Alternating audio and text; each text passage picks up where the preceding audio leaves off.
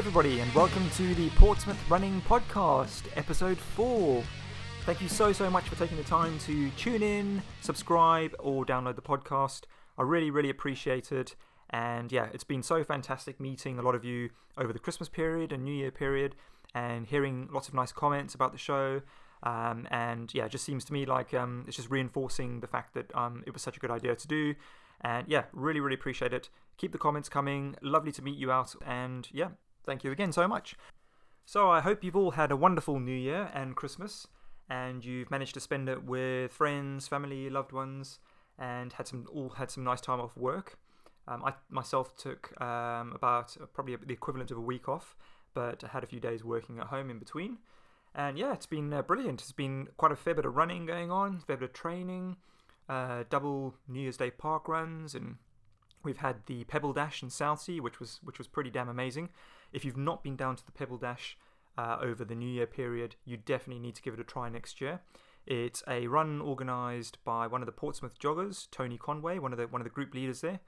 And Tony does a great job of getting a few volunteers from the community and heading down to the Eastney swimming pool and organising just a real nice fun run where you've got two distances, a 5k or a 10k, and you get to run along the beach and just enjoy it all together. And you get a free drink and a really nice medal afterwards, which is it's a pebble on a string, which for me is my favourite medal.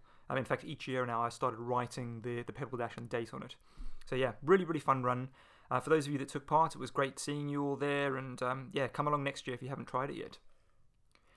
So I'm usually here on my own recording this introduction, but today I've got a special guest doing the intro with me. Joel, welcome to the show. Hello. Joel's my son, and he's 10, and he does a bit of running as well, don't you, Joel? Yep. What do you do as running? What normally do you take part in? Well, I have took part in the Pebble Dash before. You did it last year, didn't you? So you've got a medal as well. Yeah.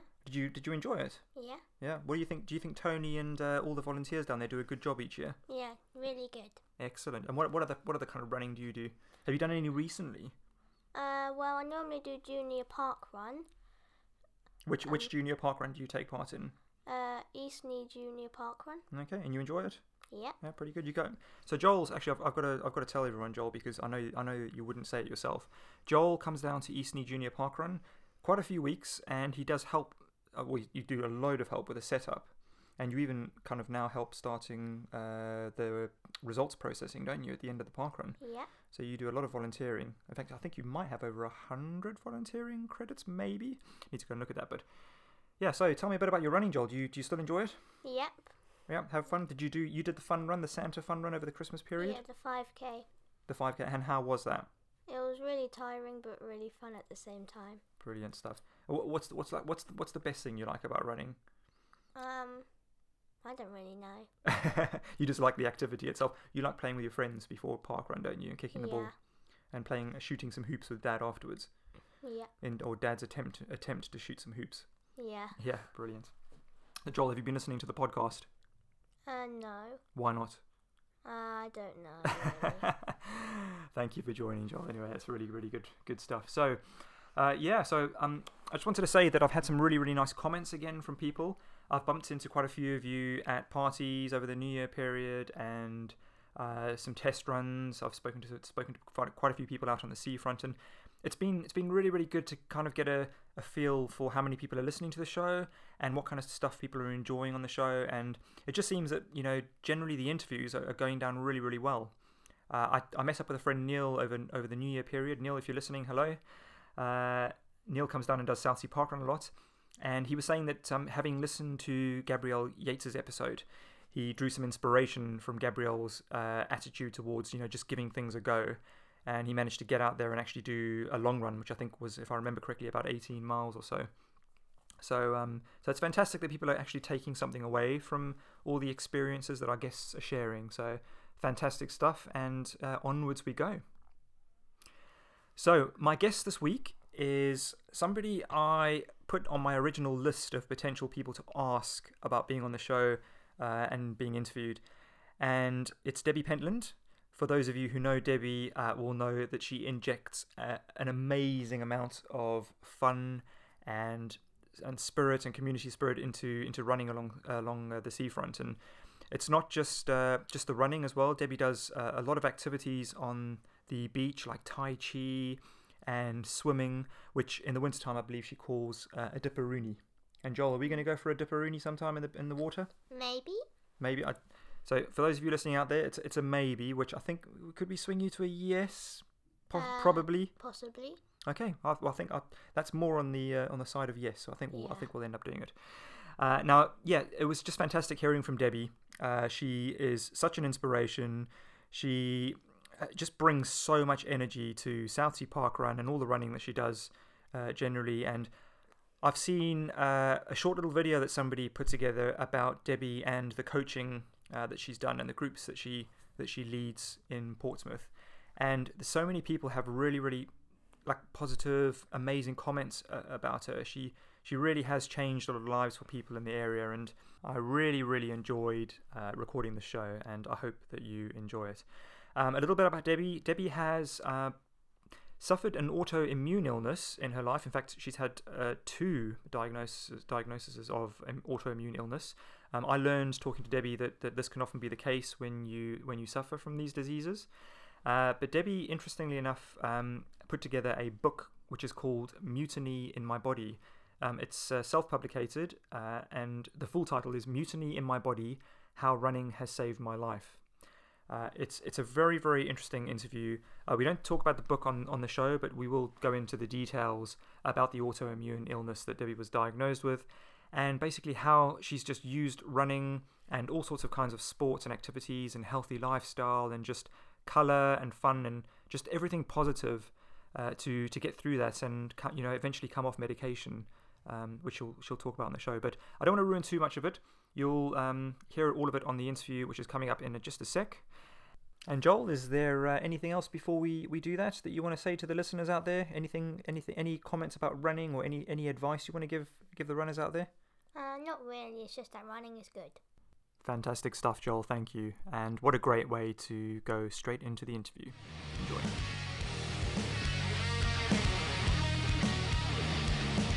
Debbie, welcome. Thank you so much for taking the time to come to my house and have a nice cup of tea with me and just chat everything running related and all about your story. So thank you. I really appreciate the time. Thank you for inviting me. It's a pleasure. So Debbie, I guess a good place to start would be a little bit about yourself, where you're from, maybe a little bit about how you got into running, and I guess the very earliest kind of running memories that you have. Well, I'm from Edinburgh, which you might know by the accent. Lived down here for about 30 odd years now. My husband's from Edinburgh as well, but we couldn't find any work up there. Okay. And the properties were very expensive, so when we met and we wanted to settle down, we looked around a few places and got to Southsea and loved living by the beach, and it's much warmer down here, and we stayed. How much warmer? A lot warmer. A lot warmer. So you actually went straight from Edinburgh straight to Southsea, and you've been here ever since? No, we went to Channel Islands first, and we worked a season there. Then we spent a season in Eastbourne, and we worked around because we were working in hotels then. Okay. So it was easy to get jobs and living in jobs. Mm-hmm. So it enabled us to save up while we were working. How interesting. So when we got to Southsea, that was it. Right, didn't want to go anymore. Brilliant. What did you do in the hotel industry? Everything, and everything from pot wash to management. Really, we've been through the whole lot. Okay. So yeah, loved it. Good career. Good fun. Yeah, good fun. Lots of interesting. Very people. low wages, but good fun. Debbie, when did you first? Did you remember your first ever? I'm kind of, this is a running podcast, obviously, so it's a little bit running focused, but I'm keen to hear about all your activities that you do, because you do so much. But I guess to start with, do you remember your first ever run? Yes, nearly killed me. Well, Bob and I have been together for about 40 years now, and he was a runner when I met him. Mm-hmm. But see, he didn't used to race, because you didn't race in those days. You just went for a little jog. And he said, I'll give it a try. So I went out with him one day, and I had to keep stopping, hanging on to the lamppost. How far did you go? Round the block. Oh, really? And I thought, oh no, I can't do this. I couldn't get the breathing right, and it was just hopeless. So another couple of years later, gave it another try. Still pretty hopeless. So a big gap in between. So yeah, I just never thought I'd ever become a runner. Yeah. So yeah, I really surprised myself later on. Okay. And Bob was obviously your husband was doing. Was he running marathons at the time, or was No, he was just he used to go jogging before work in the morning just to clear his head because he worked in an office and he was indoors all day. So he just used to have a little run in the morning and Okay. yeah, really enjoyed it. But in those days, 40 years ago we're talking about here, so there wasn't the running clubs. Now you had athletic clubs that you kind of went to if you were good in school, Yeah. but for the average Joe, we didn't have running clubs, and that's what's great about today. It is. It's for everybody. Yeah. It's such an interesting point because I've often thought when I was interviewing Richard, he was talking about doing races way back when the Great South Run wasn't here and stuff, and I did ask him in particular, like, the running scene must have been so different then. I mean, I guess there's just such a contrast now, is there? There's a lot more runners, a lot more clubs. Yeah, everybody who ran was pretty good runner in the older days, really. So, I mean, I was, when I first started running, I was 9-minute miler, but I was slow. Yep. So a 9-minute miler nowadays is probably quite a reasonable pace. Yeah, it's great, isn't it? It just goes to show just how much people have adopted running and taken it on board, and it's become almost part of like the lifestyle. That when you become a runner, it does become a big part of your life for a lot of people. So. And of course, the difference between running and jogging, it doesn't matter. Everybody's the same. You still cross the finish line no matter what pace you do, and nobody cares what pace you do as long as you're enjoying it. Completely agree with you. Yeah. I couldn't agree more. I just think, it's not just about how fast you're running. It's a very small piece of it. And I admire the people who run fast, and I try to aim. I kind of keep it as like, a dream. I'm never going to get there, but it's just nice. Never say never. Well, never say never, but it's almost like a pull to self-improvement and keep improving. And it's a small part of the running, but I think it's worth mentioning as well. But that's good. Did you ever do any cross country at school or anything like that? No, well, in Edinburgh it was a city school. It was just a normal school. It wasn't a public school with playing fields or anything like that. It was a concrete playground, and the only PE we ever got was hockey outdoors. So in all weathers, which was absolutely awful. Really put me off sport for what I thought was going to be a lifetime, actually. Really? Yeah, it was so cold, and you were out there. In those days, there was no PE kit. The girls wore navy blue knickers and a white blouse, which you had to wear for the rest of the day, tucked into your knickknacks, and you were out there in the snow playing hockey. That's funny. Freezing. I've got similar memories, and it's amazing how many times you hear that from people where they've said, back in school days where we're forced to get dressed in these tiny little shorts in the middle of winter and tiny t-shirts and I can remember, in school, doing some running during PE or something, being forced to go out in your underpants. Yeah. I mean, it was atrocious. No, well, we didn't have money to buy kit. Yeah. And of course, if you got all sweaty, then you still had to wear that shirt for the rest of the day. So it wasn't very nice. See why kids it wasn't attractive, really, was it? No. And I think probably, obviously I don't go to school now, and my kids are in school, but I think it's become a lot more. I think kids are not put off sports as much. I think there's a lot more encouragement in the schools, so that's always good. I think it's kind of going the right way, and they've got more options of different things, haven't they? A lot more options, yeah, a lot more options. So that's pretty good. Okay, so Debbie, you started running kind of with Bob, and how old were you when you took your first run? I was, for my first race, it was the Victory 5, and I was 38. Okay, gosh. Yeah. So I started later in life running as well. I wasn't a runner as a kid at all. In fact, I hated running. So it's just interesting to know when you took your first. And that Victory 5 miler still happens in the city as well? I think it does, yeah. But although the routes will be different, we used to start at the Mountbatten Centre, and you'd do a couple of laps up the main road. We used to run on the main road. So obviously this was a long time ago when the roads were a lot quieter on a Sunday. And I remember being lapped by all the faster runners because you come up round Hillsey Lido, and then you used to finish in the Mountbatten Centre on the track, and you had to run round that track for the last part. Right, okay. So that was my first race. Started and finished somewhere else then? It was a point to point rather than a back to Yeah, started at Mountbatten just outside and finished on the track. Okay. I've heard a lot of people talking about the Victory 5, so I think it's probably the same event, maybe a different route. How much you said about the roads? That's quite interesting because in those days you didn't see traffic on a Sunday. Wow. So there was a lot of road races. There's a lot of road races that don't happen anymore because the roads were just too busy now. And they wouldn't even have to shut the roads, would they? You would just I don't think they were. We just Wow. Okay. That's overflowed from the pavement onto the road. There was no parked cars, so you didn't have all of that to contend with either. So that was obviously a race. So you'd managed to somehow go from that very first awful run, breathing on the lampposts. it wasn't easy. Yeah, I've got similar memories running up and down Southsea Seafront when I first started running. So I can appreciate the feeling there. So you'd obviously trained for this 5 mile ahead. Had you done any structured training, or was it just I'm going to go and try a race? Well, when I was 32, I was diagnosed with lupus. Right. And I already had Raynaud's, so I'd been diagnosed in my 20s with Raynaud's. So with the lupus, they said that I'd be on medication for the rest of my life, and it would be heavy medication, and one of the drugs would be steroids, which would make my bones brittle. So I'd have to modify my lifestyle somewhat, because I'd have to be very careful what I did so that I didn't break my bones. So I thought, I don't like the sound of that very much. So I realised that with Bob doing his running all the time, I knew he was quite strong, and I did my own research and found out that weight bearing exercise builds bone mass.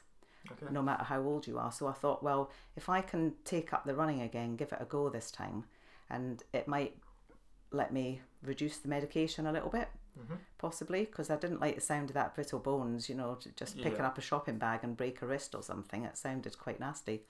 So luckily at the hotel where I worked at the time, which was Holiday Inn, if you're staff, you're allowed to use the gym, free membership. So I used to go in there, and every time I was in there, I'd just walk on the treadmill on the uphill. And the chap who was on the treadmill next to me was a Portsmouth jogger.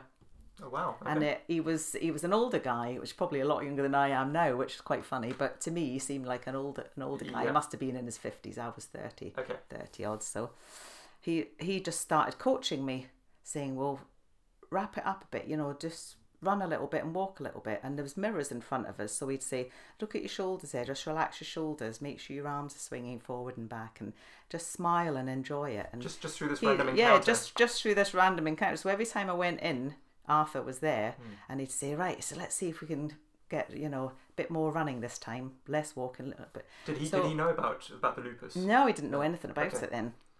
So he was just kind of coaching me through, and before we knew it, after a few weeks, I was running 3 miles. And I thought, this is unbelievable. I can run 3 miles non-stop. And chatting, we were chatting at the same time. Yeah. And he'd be doing a lot faster pace than me, sweat pouring off him. But he was quite a good runner at the time, quite well known in the club. What was his name, sorry? Arthur Biles, I think his name was. Okay. I don't know where he is these days, but it's always worth mentioning these people because he was. People all know him from old, but he was a captain on ferries, and he used to work shifts, so he had some. So one day when I got into the gym and it was really busy, and he said, go outside for your run today. So I'd never been outside for the run. Okay. So I went outside, ran along the seafront, came back. He said, where did you get to? And I told him, and he says, you've just run 5 miles. Wow. And that was it. No more treadmill for me, because running on the seafront, I was just blown away. I don't know why I hadn't thought of it before. You weren't blown away physically by the wind? No, I was just blown away by the sound of the waves and the birds singing and the wind in the trees and everybody who's running past you smiling or giving you a high five. And I just thought, oh, this is for me. That's so interesting you say that, and that's an incredible story in itself. But it just goes to show how keen other runners are to help people. I think it's a really good display of what runners are like generally. So this man, obviously Arthur, had helped you. Yeah, he was really good. Got you out there, and it's interesting what you said about the sounds and stuff, because we often ignore that sometimes when we're out running. Yeah, I can't understand people that wear earphones, to be honest, because I love nature sounds. Yeah, and then you talk to people as well. I've met so many people while I've been running, and particularly in races. Yeah. Over the years, I've met hundreds of people that I've made friends with. Nowadays, you go to speak to someone if you've got the earphones in. I know.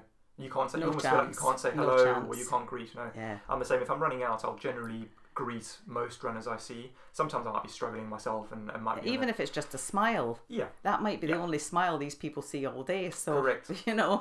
And a smile's worth a lot. I know. Yeah, absolutely. Oh, that's so interesting that kind of Arthur helped get you out, and from then on, was it a I'm going to run outside kind of thing? Or? Yeah, I never went back on a treadmill. I used to do my gym work, the weights and things, and then I'd go out for my run. Okay. Now, Yeah. Debbie, I saw a video that you'd sent me about a Project 500, that it was called, and you kind of told the story about how you've been diagnosed with lupus. Can you go into a little bit about that and just kind of tell us, how that all came about and what happened in the days leading up to it and afterwards? Well, for quite a few months, I'd been getting some really weird symptoms. Anything from headaches, dizziness, double vision, stiff joints where my hands would lock and I had to shake them to loosen them off, and trouble with my walking. Just out of the blue, All just sorts suddenly... of, yeah, it just came on gradually, and you kind of put it all down to, I've been working too hard, or I've not been sleeping too well, and then eventually I thought, this list is growing longer and longer. So I wrote it all down. I went to the GP and they did a few tests, couldn't find anything wrong with me. And then I think it was probably a few months later, Bob was at work. He was a postman at the time in Cosham. Okay. And I woke up in the morning and I was dying for a wee, and I was trying to get out of bed, but I couldn't move. And I thought, blimey, I've had a stroke. That's frightening. I was curled up like you sleep, and I couldn't uncurl. And my hands were locked and my neck was really stiff, and I thought, God, what's going on here? So rolled myself off the bed, crawled to the telephone and called my GP, emergency Saturday service, and he said, pop round right now. So I thought, how am I going to get round? Well, I walked up there like Quasimodo because I couldn't stand up, right? So you'd obviously managed to somehow... I managed to somehow get some mobility. clothes on and got round there, and he had me in there for 2 hours testing, all sorts of tests, because I was getting chest pains and all seeing double. And you must have had all sorts of things. It was really scary, really scary. Yeah. So after about 2 hours of having me lying down and leaving me wired up to this, that and the next thing, he then writes a letter, calls an ambulance, hands the letter to the ambulance driver and says, get her up to QA ASAP. You must have been... I was thinking, of course, Bob's at work, and I'm thinking, what's going on here? And then he wheels me into A&E. Well, Saturday morning, you can imagine A&E, can't you? It's packed in there. Yeah. So they wheel me up to the desk, hand the letter over. This nurse opens the letter and she shouts out, get her in now. So it was like all hell let loose. There was like a crash team round me, and they were wiring me up, and Debbie, it was just really scary. I can't imagine what that must have felt like. Really scary. I would have been wanting someone to just to tell me, explain what's going on. Yeah, well, I was just absolutely bewildered because I thought, what is going on here? So all these 4 doctors, loads of nurses, I was getting wires plugged in, bloods taken out, all sorts of tests going on, prodding and fumbling around. And then about 2 hours later, one doctor came up and he said, well, the good news is we know what's wrong with you, but the bad news is you've got lupus. Wow. And I'd never heard of it before, and he looked so grim that I actually said to him, well, how long have I got? Oh my goodness. Because I really thought, that this was it. Right. So it was really scary. You were preparing yourself for, from the look on his face. Yeah. For terrible. And then he says, well, it's not quite that bad. He says, we have got medication, so you should live till 50. Oh my God. So I thought, well, thanks very much. It is that bad. Yeah. It is that bad. So I thought, well, that doesn't sound too far away. I'm 32 now, so How did you 50. feel when he told you that? I mean, was it a big It was initial just shock? I was just speechless. I just kind of, I think I burst out crying actually, and I didn't know what to do. I thought, well, I'd never really been ill. I'd never been in hospital for anything. Right. And I was terrified. Yeah, I bet. Yeah, really terrified. And I think they actually, thinking back, got in touch. They said, where's your husband? What family have you got? And I said, he's a postman. He's actually probably quite near the hospital because it was in Cosham. So they sent the police out to find him. Okay. So there's the police at the bottom of one of the roads where Bob was delivering the mail. Right. And they go, Mr. Pentland? And of course he's thinking, God, Deb's been in an accident or something. Said, your wife's up at the QA and she's all right. Okay. But so they had to bring him up to the QA. Gosh, he had just had to literally leave his round, what he was doing, and just go to the hospital. Okay. So that was a bit scary for him as well. It sounds like the initial treatment you got from the ambulance service and the NHS. They were brilliant. Was fantastic. Yeah, brilliant. Wow, that's really good. So how long did you have to stay in hospital for after that? I think they sent me home that night, actually. Okay, so because they said, we'll book you in with a rheumatologist. Mm-hmm. And I got an appointment. This was on a Saturday, and I had an appointment on Monday morning. Yep. They phoned me up at home and said, we've got you an appointment with rheumatology, and they'll sort out the medication for you. Okay. So yeah, and off we went. That was it. With all that news and all that to kind of digest. Yeah, it was a lot to take in. There must have been a very emotional days and weeks afterwards. Yeah. How was the treatment pretty much immediate afterwards? Then was obviously no, it was a nightmare. It takes ages because they put you on a cocktail of drugs. So you've got anti-inflammatories, you've got the steroids, you've got the painkillers, because there's a lot of pain with it as well. And then there's all kinds of because it's autoimmune, so they've got the immune enhancer drugs. Okay. So they need a cocktail of about 6 drugs. So of course I'd be seeing the rheumatologist once a month. Okay. So if the drugs weren't working, they'd tweak it and say, well, we'll drop that one, we'll try this one. So all the side effects of all those drugs, I was being sick all the time, and I was absolutely shattered. Oh, that'd be awful. And So, obviously yeah. during this time, you're not able to get out and do any... Well, I was just working and sleeping. Okay. I'd go to work, I'd come home, I'd go straight to bed. Bob would wake me up a couple of hours later, give me something to eat, and I'd go back to sleep again. Okay. And this was my life for about 5-6 years. Wow. Okay. And obviously it was after that point that you met Arthur in the gym and got yourself... Was that that process? Were you initially set on trying to get off this medication that you've been on for a gosh, while? yeah. Well, I was just a zombie.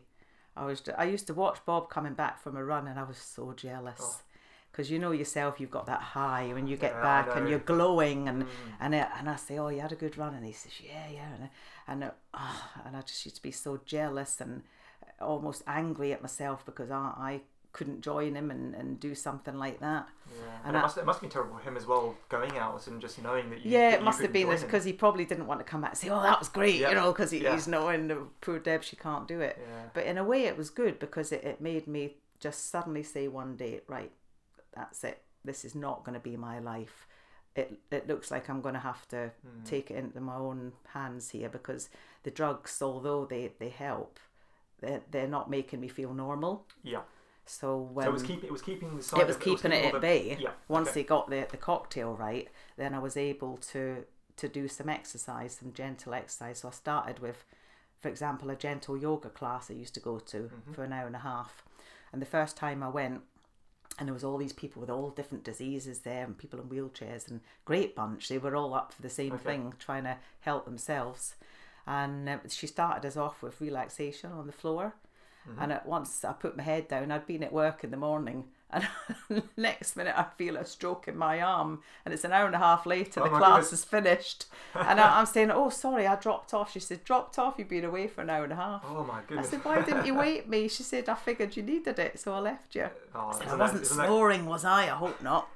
That's the first question anybody asks themselves, So after gentle yoga, I started doing that regularly, and then added in something else, and then I got into the gym. Okay, and you were working. You said you were working at the time at the Holiday Inn, so you had access to the gym. I was breakfast chef there. I had 2 jobs: breakfast chef there in the morning, and a telephonist job at Hendy Ford in the afternoon. The Holiday Inn, was that the one that's yeah, opposite the pier? Yeah. Okay. Perfect for running on the seafront, isn't it? So yeah, it's a good starting point. Yeah. Oh, amazing! Wow. So I'm interested to hear a little bit about how that process of getting off the medication happened. Was it? That was hard. Was it quick? Was it hard? I was going to ask. No, that was hard. That took me 6 years from when I was diagnosed to getting off the meds. By which time I was doing a bit of the running now. I was doing some gym work. I was swimming in the pool, and of course I cycle everywhere. Okay. Albeit slowly, but I was getting fitter and fitter, and the rheumatologist was taking me down the dosage. And then he'd say, well, how do you feel about dropping that drug? And I said, yeah, go for it. He said, I'll see you next month. So if you need to go back on, then that'll be fine. So we got doing it like that. One drug, drop that. Next drug, drop. Then I was just left on one drug, which was immunosuppressant. So he said, well, we'll keep you on that. And I said, well, I feel really good. Can I try without that one? And he said, well, I'm not too happy about that. And I said, well, you're seeing me next month. I said, if I can't handle it, I'll go back on. So he said, oh, all right then. So after the month, I went back, and he said, well, how are you getting on then? And I brought out my medal of the Great South Run. Fantastic. And that was my second race I'd ever done. And I said, well, I did this yesterday. And he nearly fell off the chair. That's amazing. I can't believe that. What a great answer to that question. Yeah. So you actually took the medal in? I did. I took the medal in. He said, but that's 10 miles. I said, yep. I said, and I ran the whole thing. Oh. And he was just amazed. I was amazed. That fills me with the most joy ever. That's brilliant. But the funny thing is, I didn't tell Bob that I was running again because I'd failed in so many trials before. Mm-hmm. I didn't tell him that I was secretly training. He knew I was doing the gym, but he didn't know I was on the treadmill. So you didn't know that you were entering the Great South even? No, I entered it and they sent the envelope through and I opened it and it looked like a lot of junk mail, so I threw it all out. Oh. So it got to about 2 weeks before and Bob's number came through and I said, oh, where's mine? And he says, what do you mean, where's yours? I said, well, I'm doing it. He went, yeah. And I said, no, I am. And I had to go into the council offices and tell them that I'd thrown away my number. Because I said, well, I did get an envelope, but they used to send you all these leaflets with your number. Okay. So I just thought it was junk mail and just threw it out. So they had to issue me another number. Did they charge you for that? No, okay, no. That's good. That's good. Wow. So Bob was obviously really impressed and happy and pleased. He was, yeah. Okay, and you got around that run. You said you didn't have to walk any of it. Yeah, well, I trained up to 8 miles, and I thought, well, at the worst, I can walk the last 2. Okay. And it was quite a reasonable day. I can't remember the weather exactly, but I got chatting with this girl who was running for some charity or other because her mum had some disease or other, and we were just chatting the whole way around. And we got to the 8 mile and I said, okay, this is new territory for me now. And she said, yeah, me too. So I said, we'll just play it by ear. We'll just keep running and see if we can do it. And we did. Crossed the finish line, threw our arms round each other. Never met this woman before in my life. Yep. Never seen her since. Right. But you'd have thought we were best buddies. It's great, isn't it, when you're out? Both burst out crying when we crossed the finish line. Yeah. It's nice that you can kind of share just that piece of the journey but together. That's the beauty of running, isn't it? It's great. Yeah. Now, if she'd had earphones in and me, we'd never have met. Yeah. So all those runners out there that wear earphones, ditch think about them. it next time. Get rid of them. They're no good. Unless so, have you ever seen those bone conducting? I've heard about them, but then if I see someone with earphones in and I'm coming up behind them, I won't bother talking to them because I think, well, you don't know what kind of earphones they are. So usually, if you speak to them, they don't hear you with the normal ones. Yeah. With the bone conductors, I believe they would hear you, but you don't know what kind they are, so people are not going to speak to you. I've been wanting to try the bone conducting ones actually because I have a couple of times listened to podcasts on my run. Yeah. And I do find that's okay, especially when it's an early morning run. Especially when you're doing your ultras, Well, a lot of the big mileage. There is a podcast out there which I do listen to called Talk Ultra. And each show is about 2 to 3 hours long. So that would be inspirational. It's keeping perfect. You going, it'd be perfect. Yeah, it is absolutely perfect. Okay, so I mean that's inspiring. It really is. Not just saying that. I think to get off all that medication and get back out running and purely relying on exercise as a form of replacing medication, and healthy eating. I changed my diet a lot.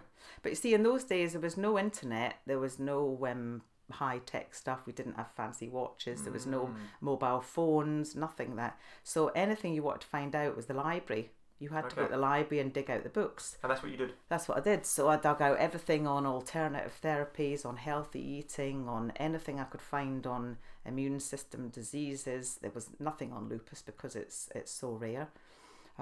So I just managed to get a few bits and pieces and tried everything. So reflexology, Reiki, massage, you name it, I've tried it. Okay. Aromatherapy, colour therapy. Wow, so lots. So anything natural that didn't have side effects, I would give it a go. Okay. And then after 6 years, I got off all the meds and stayed drug-free for 16 years. Okay, so for the lupus drugs, no more? Yeah. Wow. Yeah. Absolutely amazing. And also, I guess the point to kind of maybe in this bit of the discussion is, were the teams that helped you out and your doctor and stuff surprised at that, or did they ever expect that would happen? No, they didn't mention anything about exercise because they said that you probably wouldn't be able to do the exercise because of the inflammation and everything. Didn't mention anything about what's your diet like, have you thought about changing this, that and the next thing. Nothing like that, which I found quite disappointing, and nothing's really changed much over the years, unfortunately. Yeah. It's interesting. There's these days I come across a lot more discussions and even professional discussions about things like replacing medication with exercise, replacing medication with mindfulness, replacing medication. I mean, there are even studies now being done with hallucinogenic drugs, which have always been banned. And things that are illegal, and people are actually now studying these and spending money on studies to see if they can improve people's lives. And I just think your story is such a good show. Obviously not of illegal drugs, but the fact that exercise can be so beneficial and so good. And the thing is with exercise is you say to people, I don't like exercise, and you think, well, come on, there must be something that you like, even if it's just breathing exercises, because with you can just do some simple breathing exercises in some fresh air, and that's going to be better for you than sitting in a darkened room. Absolutely. If you're not feeling too good. Yeah, the fresh air. Sometimes the idea of going outside when it's cold or when it's wet or when it's raining is so bad, but the actual practice of doing it when you're done, I love walking in the rain just to... I love it. Another person who likes the rain, don't you? Negative ions. People don't know about negative ions. That's the good guys. And whenever you buy water, particularly running water, people feel good.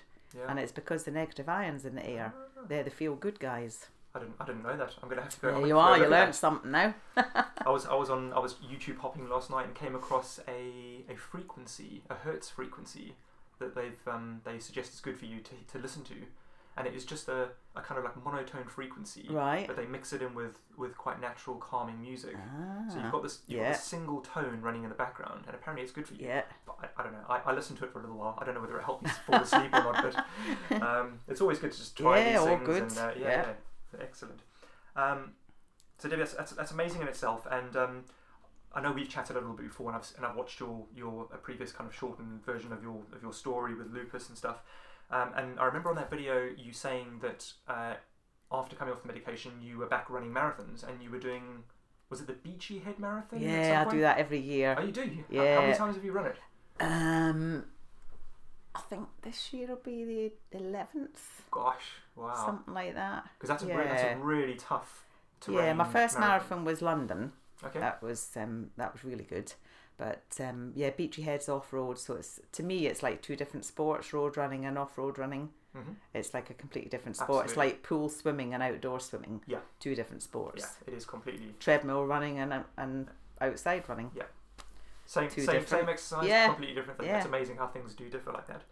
Back to the London Marathon. I didn't know you'd run that. Oh yeah. Where in the timeline was London then? London was my first marathon. I've done London 7 times now. Okay. All for charity. Mm-hmm. So the first one was advertised in the gym when I used to do my running with Arthur there, and he was getting me slow. And after I did the Great South, I thought, what's next? So that went on to the Gosport half, and then I thought after a half there was a notice in the gym looking for someone to run the London Marathon for Hearing Dogs for the Deaf. Okay. And because I love all natural sounds, this poster just seemed to grab me and think, I can't imagine being deaf, not being able to hear bird song, waves and trees and all of that sort of stuff. And I just knew that I had to take that place. Okay. I had to run for them and try something.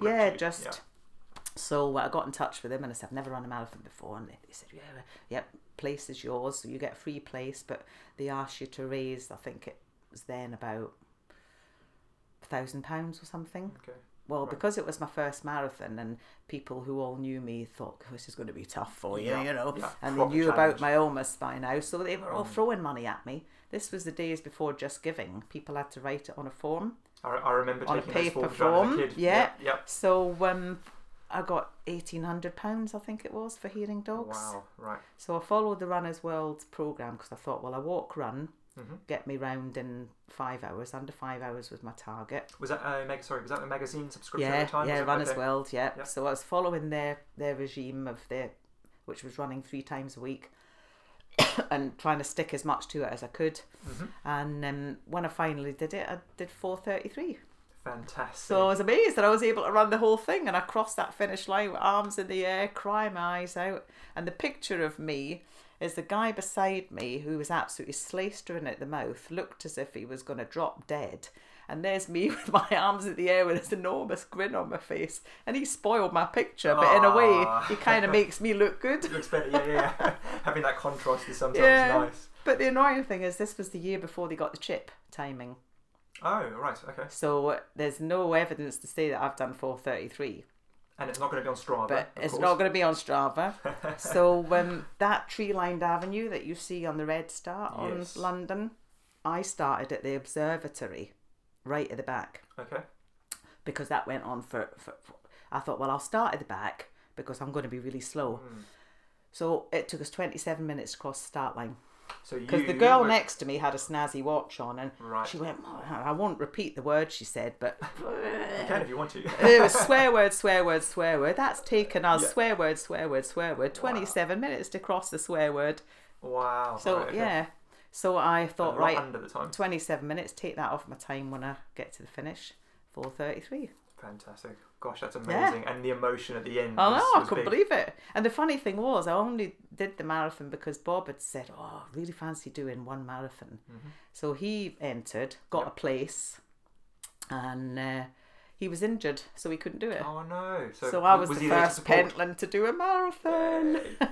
Brilliant. Have you He was there supporting me. He was, okay. So he was waiting for you at the end. And Yeah. Had you gone round different bits of the route to Yeah. cheer you on? What was London like then when you first did it? Because I know at the moment it's so fantastic. hard to get in.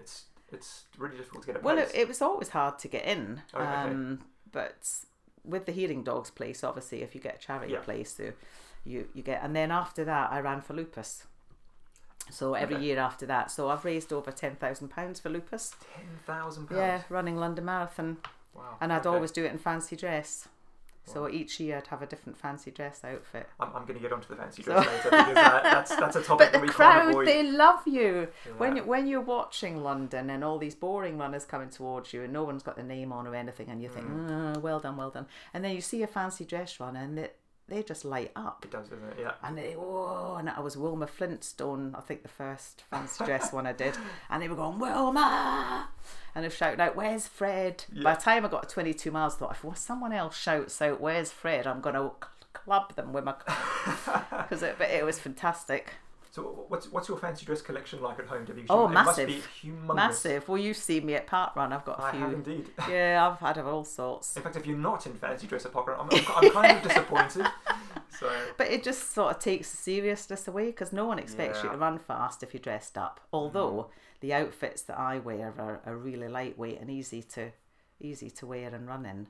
Have you... Not like a rhino or something crazy like that. No. You do see some people dressed in some horrific things sometimes. Unbelievable. Yeah.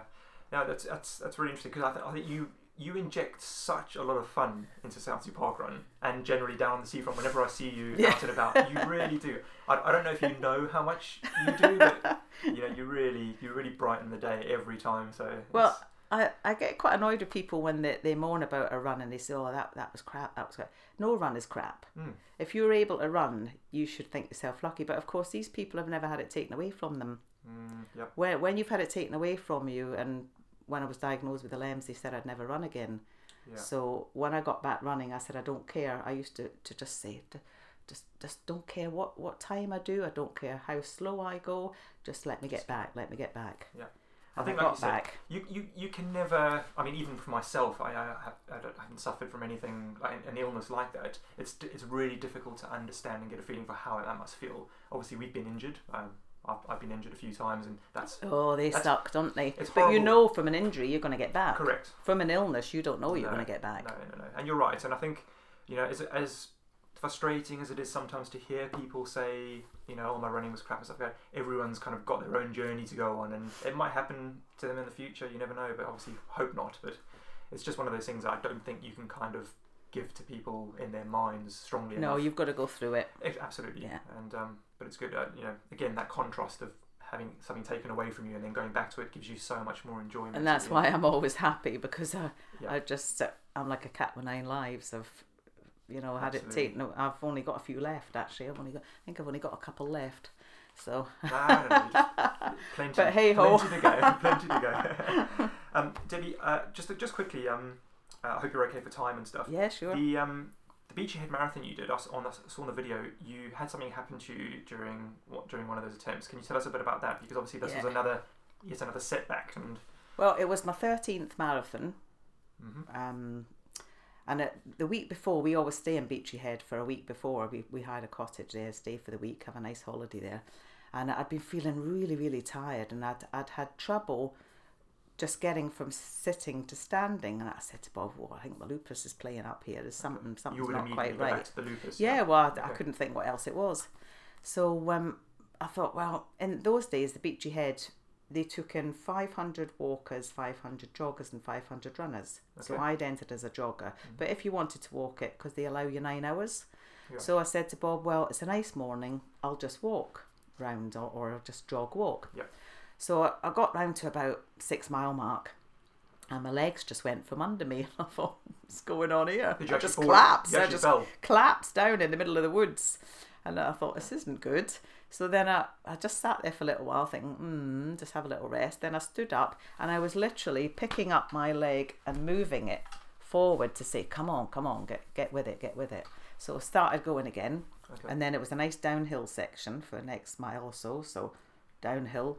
And then I got on another couple of miles and I was really struggling and I thought, my breathing's gone funny. This is not right. And one of my friends' dads was supporting at Alfriston, which is about 9 mile mark, I think. And he said he'd give me a lift back to the finish because I thought, I've had enough, I can't do it. So he said, well, hop in the car, I'll drive you to the finish. But first, I want to go to the start of the Seven Sisters because we'll cheer on the rest of the faster runners. Okay. So I thought, yeah, all right then. So I'll just sit in the car. So anyway, by the time I'd sat in the car for 20 minutes, half an hour to get to the Seven Sisters, I felt a lot better. I felt energised. So I said, well, let me out here and I'll just finish off and do the last 6. So I've done the first 7 or 8 or something, and I'll do the last 6. Yeah. How I got round those Seven Sisters, I will never know, because I just kept collapsing at each one as I got there. So you were Crossed the finish line, over. flopped to the ground. Oh, So legs just went from under me again. gosh. And I were couldn't you stand were up. determined to get Yeah, to the end. I thought, well, they've got to kick in soon. But I was just so exhausted. Right, okay. And then a couple of days later, well, when we were driving home, I slept in the back while Bob was driving home. And then a couple of days later, I was whisked into hospital. Okay. Phoned up my rheumatologist and said, I'm seeing double here and blah, Something's blah, blah. off, yeah. And he said, get up here now. So luckily at that very point, a friend of mine had come round the house because they wanted to see if I was all right from the weekend. And I just burst out crying as soon as I opened the door, and I said, I've got to go to the hospital. So he drove me up there and they wheeled me in a wheelchair because I couldn't stand. All sorts of things must have been going through your mind. Yeah. Like you're probably just thinking, oh no, back on the meds. I know, what's and I going on? thought, here we go, what next? Okay. But yeah, so that was me in the hospital for 6 weeks. Okay. And you were diagnosed with something from 10 from days this. later, I was Right. diagnosed with Lambert-Eaton myasthenia, Okay, which is autoimmune again, Okay. because if you have one autoimmune disease, you are prone to others. Okay. Right. So they didn't know much about LEMS because it's only 1 in 2 million people that have it. Wow. So it's right. very rare. Yeah. And I didn't fit the profile because it's quite often men, quite often people who have been a smoker. Mm-hmm. Well, I've never been a smoker. And it quite often means that you've got cancer present in the body. Right. So I okay. thought, what next? Wow. So I couldn't move. It's the message from the brain doesn't hit the muscles in myasthenia. Okay. So I couldn't talk. And it was all coming out slurry. Right. Couldn't swallow my own saliva because my throat muscles weren't working. Mm-hmm. Couldn't hold my head up because the muscles in my neck right. didn't work. And I couldn't lift my arms and I hence couldn't why lift my legs. your legs were kind of giving out from beneath The legs you. go first in LEMS. Okay. So the legs go first, then the arms. And I couldn't lift my arm up from the side of my body. So this was something that was gradually getting. This was worse. gradually getting worse as the Okay. days went. So I was in ICU for about 10 days, Yep. just lying on my back, crying my eyes out, thinking, I'm not getting out of here. Yeah, terrible state to be in. Yeah, I can't imagine what that must have felt like. Yeah, So you're terrifying. very terrifying, and also just on top of the lupus that you Yeah, managed well, that to was get it. over? Because I thought, well, they'd already told me that they didn't think it was the lupus. So after 10 days, they said, we're going to transfer you to Southampton Neurological because we think Okay. it's something neurological. Yeah. So So it was 10 days in there. that's 10 days in QA Thank you. Okay. being sorted out by a rheumatologist first. Okay. He got the neurologist from Southampton to come and see me in the QA, and she was very good, and she suspected myasthenia, Okay. and she whisked me off into their neurological unit, Wessex unit. Absolutely brilliant. Okay. And I was in there for about nearly 5 weeks. Okay. Wow. Right. That's a really long time to be Yeah. in a state of unknown. But and- yeah, and unable where to you're gonna- move, not being able to feed myself. I had a nose tube put up for that they could put water, medication, feed. Everything went up through my nose because I couldn't Okay. swallow Yeah. anything. Okay. So it's almost like having to kind of So, help yeah. you get the nutrition in you and Yeah. stuff. Yeah. Okay.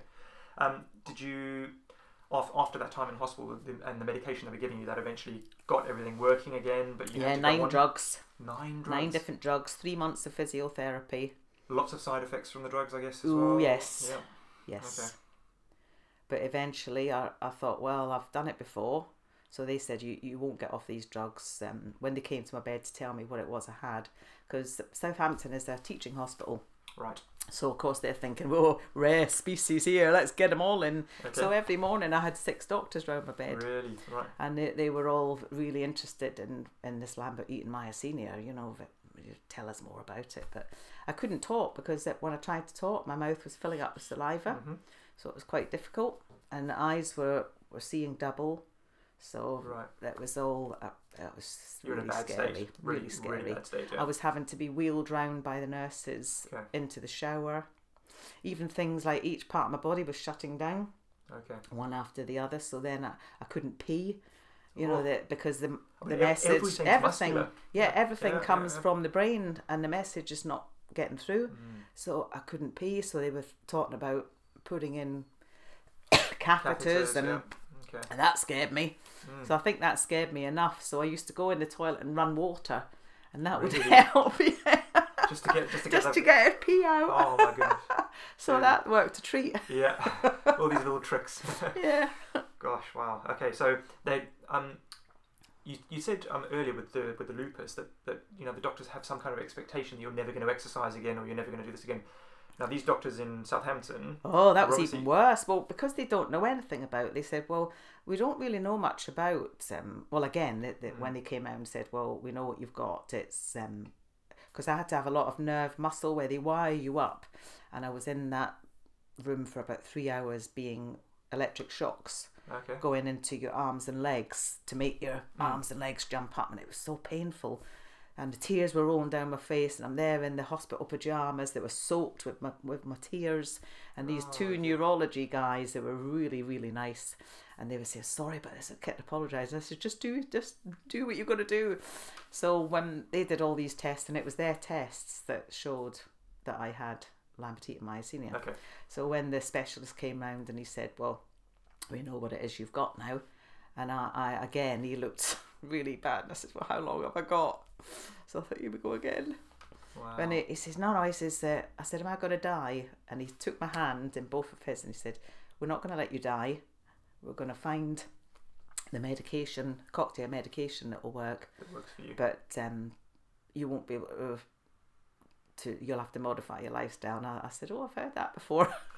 They didn't know who they were dealing with. No, well, that was Yeah. the funny part, because the specialist nurse came round a couple of days later and she sat down my bed and she says, "Well, you won't be able to work again. You will be on disability for the rest of your life, and that's quite hard to get that. So we'll help you fill out the booklet." And Okay. Bob sat there and he's laughing at me. And I said, "What about running?" And she says, "Oh, afraid you won't be able to run again." She said, "Do you live in a house or a flat?" I said, "A house." She said, "With stairs?" I said, "Yes." She says, "Well, you'll have to get a stair lift put in because you're not going to manage those stairs." So Bob's just sat there and he's smiling, and I'm sat there almost in tears, and Bob's behind the nurse and he's smirking away, and he You're starts probably laughing. thinking, "Why are you laughing?" He starts laughing, and she turns round and he says, "You don't know my wife." He says, "No one tells her what to do." Just that little comment there is. And that was it. That was it from then. And I thought, right, he's damn right. I've done it before. I've beat the lupus, and I'm going to damn well beat this LEMS as well. I think just that little sentence there and that little moment there must have been a real pickup moment. Yeah, it was. Bob did well to say that, and I think that must have really helped. He believed in me, so he's... Yeah, when other people believe in you, it really does help. I was thinking, what am I going to do with all that running kit I've got? I'm not giving that away. Yeah. Oh dear, cracky. So, was it a lengthy process to get back into exercise? 3 months of physio. Okay. Had a fantastic physio. They brought me back to QA for 10 days of rehab. Yeah.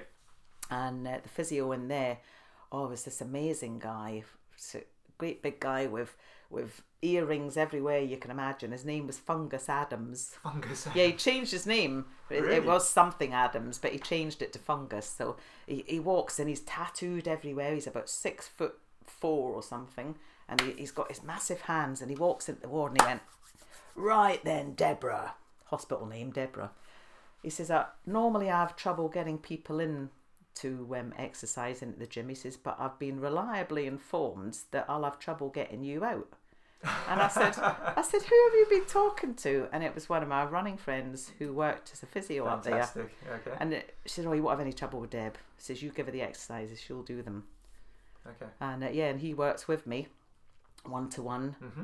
And at first the exercise, I couldn't do anything. Yeah. Well, I couldn't get on an exercise bike because I couldn't lift my leg to get over the low bar. So then you had to do something and then I could do half a minute on there was all I could manage. Mm-hmm. But gradually, I was in there every day. Whenever he wanted me, he knew where to find me. I was in the gym. Trust the process. Yeah. It's difficult sometimes to start with those small steps, but a few small steps make a big leap. Yeah. So. And that was the funny thing when I finally did get out, because I had to have the nose tube in for 3 months. Mm-hmm. So everything had to go in through my nose. And I thought, well, it takes 12 hours to put this feed in, because if you put it in too quick, you feel sick. Okay.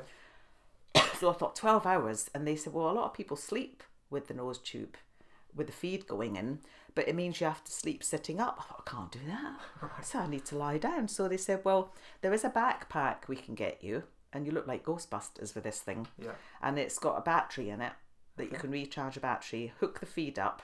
Right. And you can go out for a walk with this backpack. So that's what I used to do. Get up in the morning, Bob was at work, put my battery on, put my backpack on, and I'd go for a walk along the seafront. Okay. So sit down, lamppost, have a little sit down, have a break, get up, do a little bit more. Every single day, no matter what the weather was, I was out there. Okay. And I'd have my backpack on, big old nose tube stuffed up. You were just determined I to get was. out. Yeah. And it didn't matter whether it was pouring with rain, what it was, because it was this time of year. It was December, January, February. And I just used to walk a little bit further each time I was out until I built it up. Yep.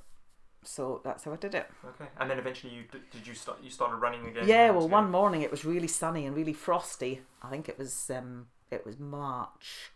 And of course I'd booked in, we already had races booked, like you've always got your races booked well in advance. Yeah. So we had Edinburgh Marathon and things like that all set to do. I had the Bournemouth Half all set to do, which was April the 1st. Mm-hmm. So one day it was really, really frosty, and I thought, I'll just go out for a walk around the block. And I got out and I got down the seafront, and there was this ray of sun coming from sunrise right across the water. Okay. And it just lifted my heart so much. And I just burst into a run. And I ran the rest of the way home, and I got in and I knocked on my neighbour's door. Take a picture. I'm back. Because she was one of my running friends. Oh, wow, okay. So that was that. And then, she must be pleased as well. Yeah, she was a big hug and come on in. But yeah, she was really pleased for me. And from then on, it was running. Well, the funny thing was, the physio, I was still having physio as outpatient. Mm-hmm. And the physio had said, we don't want you doing any running. I'll tell you when you can run. I'll tell you when you can cycle. So she got on the phone one day and she says, what's this? The little bird tells me you've been out running. And I went, and I thought, who's told her that? So someone, one of my... It's probably another running friend. It was my running friend who worked up there. She says, yeah, Deb's all right. She's been out for a run. And she's going, well, I've told her she's not to run yet. And then she actually got in touch with my neurologist and said, look, this patient of yours, she's not doing what I'm telling her. And my neurologist says, you leave her be. She knows her own body. If she thinks she can run it, let her do it. So then she left me with that. So well. I know. And then cycling, I cycled up to the hospital rather than get the ambulance come and pick me up, the outpatient one. And I got up there And she said to me one day, she says, "Oh, we're going to let you cycle next week." And I went, "Oh, good, because I've been cycling for the last 2." She wasn't happy. What a great story. I love that. But you've got to have that mentality, Yeah. you know, to know what, if you know your body, then you know, if I couldn't do it, I wouldn't do it. That's the thing, isn't it? It's, you raised such a good point there. You got to know you got to know yourself. You got to know your body. You've got to feel what you're able to do and what you're not able to do. And sometimes the book is there, like, you know, the way you should be doing something is documented. But we're all individuals. I never stick to the rules. No, we're all individuals. If Never you feel have. like you want to do something, do it. I mean, Yeah. Don't listen to anybody. No. I'm going to say stupidly because this is a podcast and I don't want to give anybody bad ideas. But I had a stress fracture a few years ago, and had an appointment up at the Spire Hospital in Havant. And I ran to my appointment with the stress fracture. Not a great idea. No. Right? A lot of people out there will be. Did you admit you had done that when you got I there? admitted I had done it, and the bone surgeon I saw was I think he was a surgeon. He tried to scare me by telling me some stories, and I just said to him, you know, I felt like I could. Yeah. I was not running fast. I was taking it quite easy. There was a little bit of pain, but I don't know. It's just interesting, you know. It's not something I'd recommend, obviously. No. But I think we all do it. Yeah. Right. And I think there is the book and the text about how you should go, which is a nice guide. Yeah. And it's always Yeah. worthwhile reading. But I think, like you say, it's interesting to push your limits, test yourself. Definitely. And you don't necessarily. Well, if I'd listened to the doctors, I'd have had a stair lift put There you in, go. wouldn't I? Fine example. I mean, if they saw the stairs on the Beachy Head Marathon, the amount of stairs that you climb, Yeah. and in the woods and everything, they'd be absolutely amazed. Yeah, absolutely. Debbie, you've done some coaching, I believe, and I've seen various pictures and heard various people talking about the groups that you run on the seafront, and we've seen you doing your dipperoonie. Is that what I call it? Is that actually the official term for it now? No, that's just my word for in the summer it swims, but it's dips in the winter. I think it's great. So you've done an official coaching course, have you? In what sports? Well, when I first had the lupus, I knew that exercise would help, but I didn't know what type of exercise to do. So I enrolled in a course with the Keep Fit Association to become an exercise instructor. Okay. Only really so that I knew that I could work myself out a program, and I knew the type of exercises that I could do. I was no plans on teaching with it, but I enrolled in this course. It was a year-long course. You went to teacher training at night school as well to get that 3 months of teacher training, and you had to go to a regular class that was already set up. Okay. So that was all ongoing as well. So it took me a year to qualify, and I got my qualification. And then I started working out a program for myself, and I thought, "Whoa, this is really good." And then a friend of mine said, "Well, I run a lot of old people's homes in Portsmouth, and they work for the city council." And he said, "How would you fancy coming in and doing some classes for me? Okay. And we'll pay you, and you go in and just do some seated exercises for all these old folks." And I used to see the difference in them. Really? And I thought, this is amazing. You're just throwing a ball to each other and throwing beanbags around and stuff like that. And they loved it so much. Yeah. Then I started doing aerobics classes, but that was going out at night, and I didn't really like going out at night because I felt my energy level wasn't very good in nights. Okay. So I just sort of changed, and then I found Tai Chi, and I thought, this is more like it. Fantastic. Really, Okay. really gentle, and the breathing side with the Qigong is really good for my health as well. And then I started teaching on the beach, doing Tai Chi on the beach. That's what I've seen you doing. Yeah, doing groups so in we're the summer, doing yeah. that, and that's great fun. Are you still doing that through the winter as well? No, it's Okay. too cold. Okay. And then I got this lady who started coming along because I was doing falls prevention classes. So the council had asked me if they would pay for the course if I went and did this course. Okay. And then I could do the classes for them. So that's what I was doing that for quite a few years as well.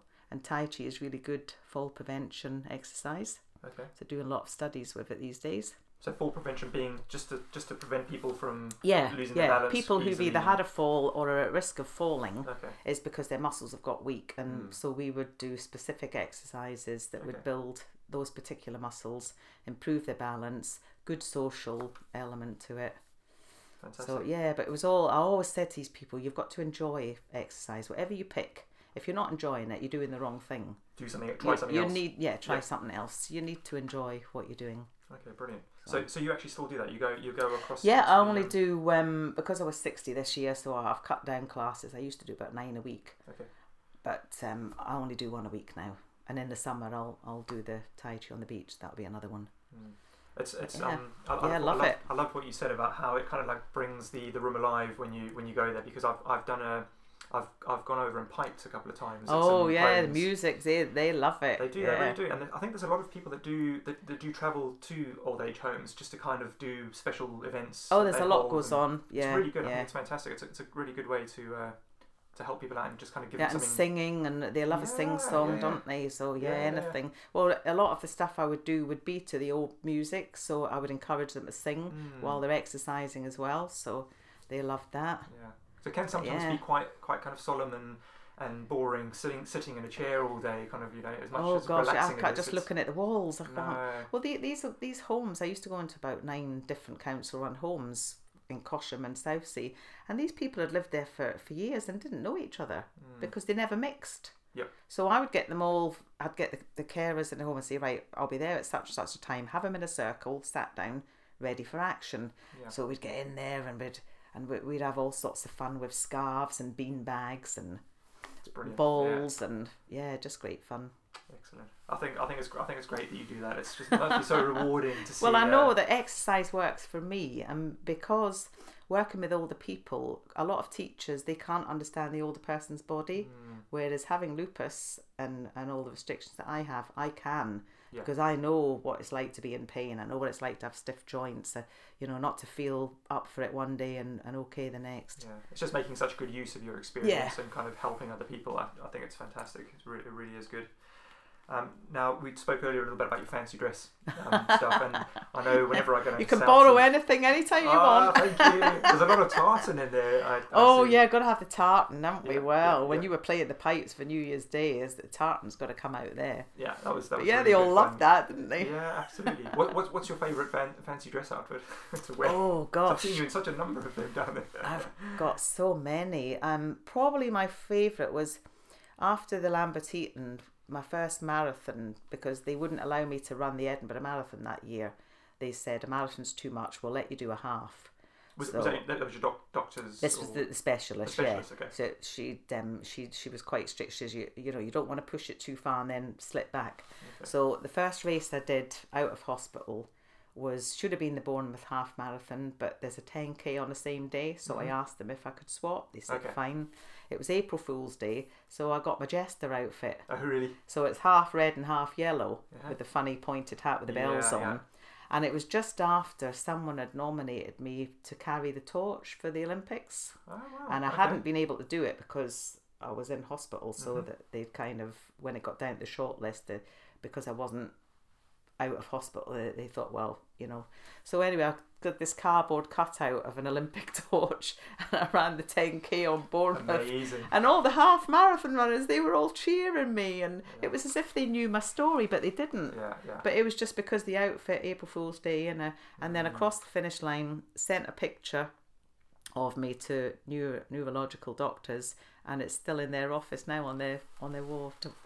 Isn't that amazing? Yeah. So they've kept it there. It there. Yeah. I wonder if they actually take something away from your story in the future and then use the fact that you've managed to do this. You'd like for other to hope patients. so, but unfortunately not. They just kind of think I'm kind of some weird one-off sort of thing. But like I kept saying, I don't believe it. I believe that if everybody looked at their diet and looked at their lifestyle, cut down on their stress levels and did a little bit more exercise, looked after themselves a little bit better, I think everyone could improve their health, no matter what they've got wrong with them. Great advice. Absolutely great advice. Debbie, looking at the future, do you have any specific plans for this year or next year with your running in particular, or anything else that you're involved in? Well, Bob and I have got a training day on the 22nd of this month. Okay. Because I don't know if you've seen, they've got Wheels for All, which are disability bikes in Portsmouth already. They have them at Mountbatten Centre and Bransby Park. Well, now they've got these rickshaw bikes. Okay. And there's you sit on the back, just like the sort of old ice cream sellers that you see where you put two old people in the front and you were pedalling at the back, and these are e-bikes. So when I saw I'd seen them in Brighton, and I posted up my Facebook page and said, oh, I wish we had them here. I said, I'd love to have a go at that, get some old folks out along the seafront. And someone tagged me and said, Deb, they've just got them in Portsmouth. They've got 2 of them, and they're just getting a 3rd, and they're looking for volunteers. So Bob and I thought, count us in. But what was worrying me was cycling with the weight of 2 grown adults. I thought, don't know if I could. They're electric bikes. I thought they would be. So as soon as they said they're electric bikes, I thought, I'm in. So we got a training day on the 22nd. Fantastic. And funnily enough, the home that we picked the people up from is at the foot of your road. Oh, on the corner. I think Seaview is one of them. Okay. So so that's going to be interesting. So watch this space. Brilliant. So what you do is you want to tell the listeners about? Well, they're looking for somewhere to house these bikes, because at the moment they've got 2 and they're up at St Margaret's Church. But when they get the 3rd one, they're going to need somewhere that they can leave the bikes, that somewhere that we can have a key to get in. And so if anybody's got a garage that they don't use or something, and we need to be able to get access to these bikes, to pick up the bike, to get down to these residential homes, pick up a couple of people, then we take them down the seafront, stop off at D-Day for a cuppa, bit of cake or whatever, and so you're with these people for 2 hours. And the lovely thing about it, which Bob and I love, because we don't wear a helmet when we cycle, only if we're on our racing bike. So we don't wear a helmet on our town bike, and they don't wear helmets for this bike, right? Because it's not classed as something where and it started in Denmark, Denmark and Holland. I don't think they wear helmets anyway for bikes. I'm not sure. Yeah. So when it's called getting the wind in your hair.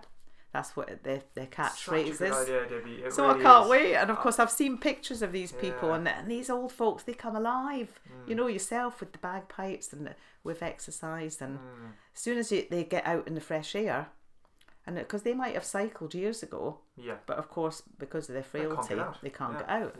So they're going to love it, aren't they? I think it's fantastic. You know, it's like it's so sad that people kind of go into homes and often, you know, if they don't have family close by or something, they are often left. Yeah, just left. And it's so sad because and these people have all got stories, so once you get them started, we'll have them singing, going along the seafront, and you often forget sometimes that these people were people just like you and me, and I know, they were out running and they've out all cycling, got stories, haven't they? If there's anything I can help with, you know, with that, or if you need an extra pair of hands, well, I've put the thing up on my Facebook. I put their Facebook page on mine so that people can like and share, just to get it well known, because the more people that know about these bikes, because obviously part of the time we'll be on the road to get from A to B, so the more car drivers that are aware of who we are and what we are, they'll be a bit more patient, because we'll have to take priority road position. I was going to ask, were you going to find out about that on the training day? Yeah, it's a whole training day on the 22nd. But it's going to be on the road, not because the cycle it's going to be cycle paths for when we can fit in. Okay.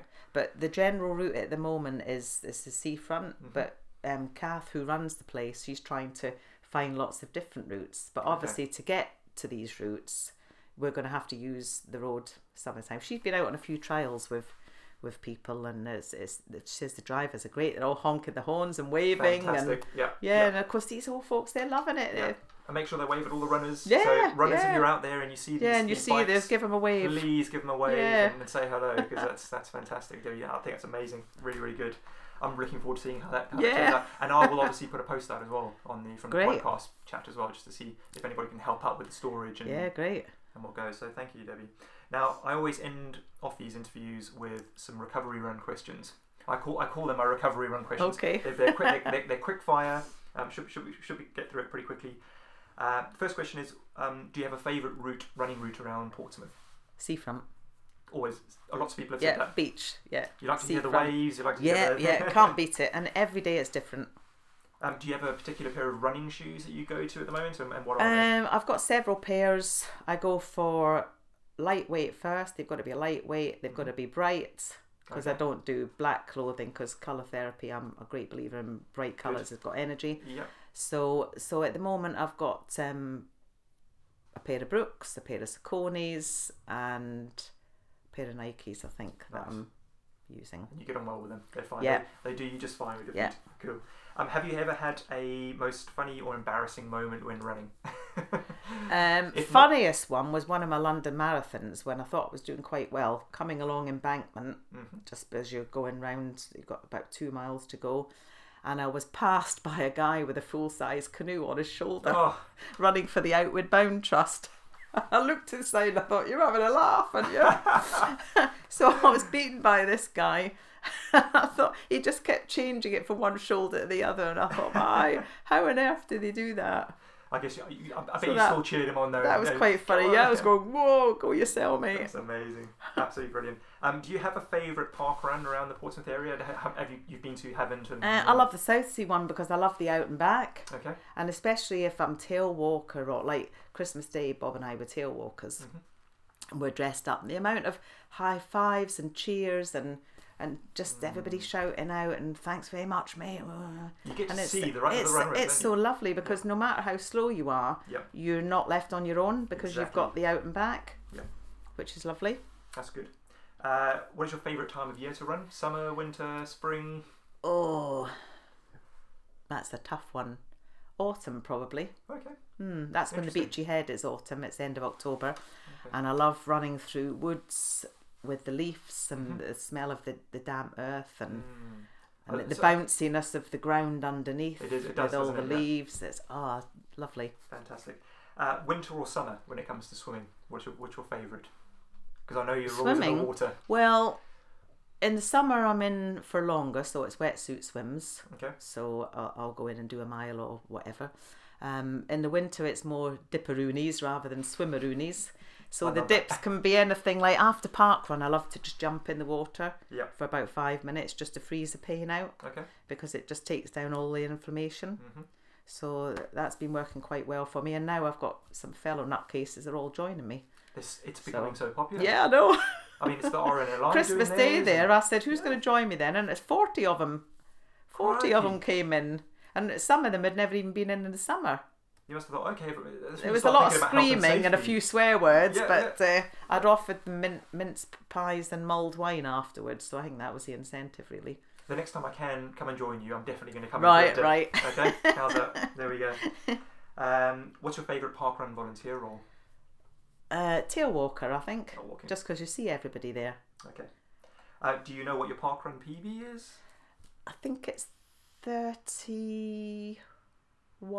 31. So 31 something. That's very close then to the parkrun average time, I think. Yeah, well, I used to be 9-minute miler when I first started running, just under 9-minute miling, but now it's more like 13-minute miling. Okay. It's just a fun question that I ask, isn't it? No importance. But I don't really care what my time is. As long as I cross the start and the finish line, that's all that matters. That's what matters, and just a couple of final ones. What do you think makes Portsmouth's running community so fantastic? There's so many of us. There's so many clubs, isn't there, with all this Couch to 5K, and you've got all the running clubs here, and it's more for everybody now. Whether you're pushing a buggy, you've got a dog on a lead, or it doesn't matter what size you are, what age you are, what pace you're doing. So you think all these programs enabling running? Everybody encourages each other, don't they? Yeah, it does. Yeah. I think we've got just a really strong, well-connected, friendly. It's like a village, Portsmouth, isn't it? It is very much like and I actually think running in Portsmouth particularly, and it may be the same for other cities, is actually changing. It's having a proper visible impact. On the community. Oh, the size of the park runs. I mean, 600 for last Saturday. It's unbelievable. Yeah, it gets to a point where it almost gets too busy. I know. Yeah. I think that's why we're trying out some new routes and. Yeah.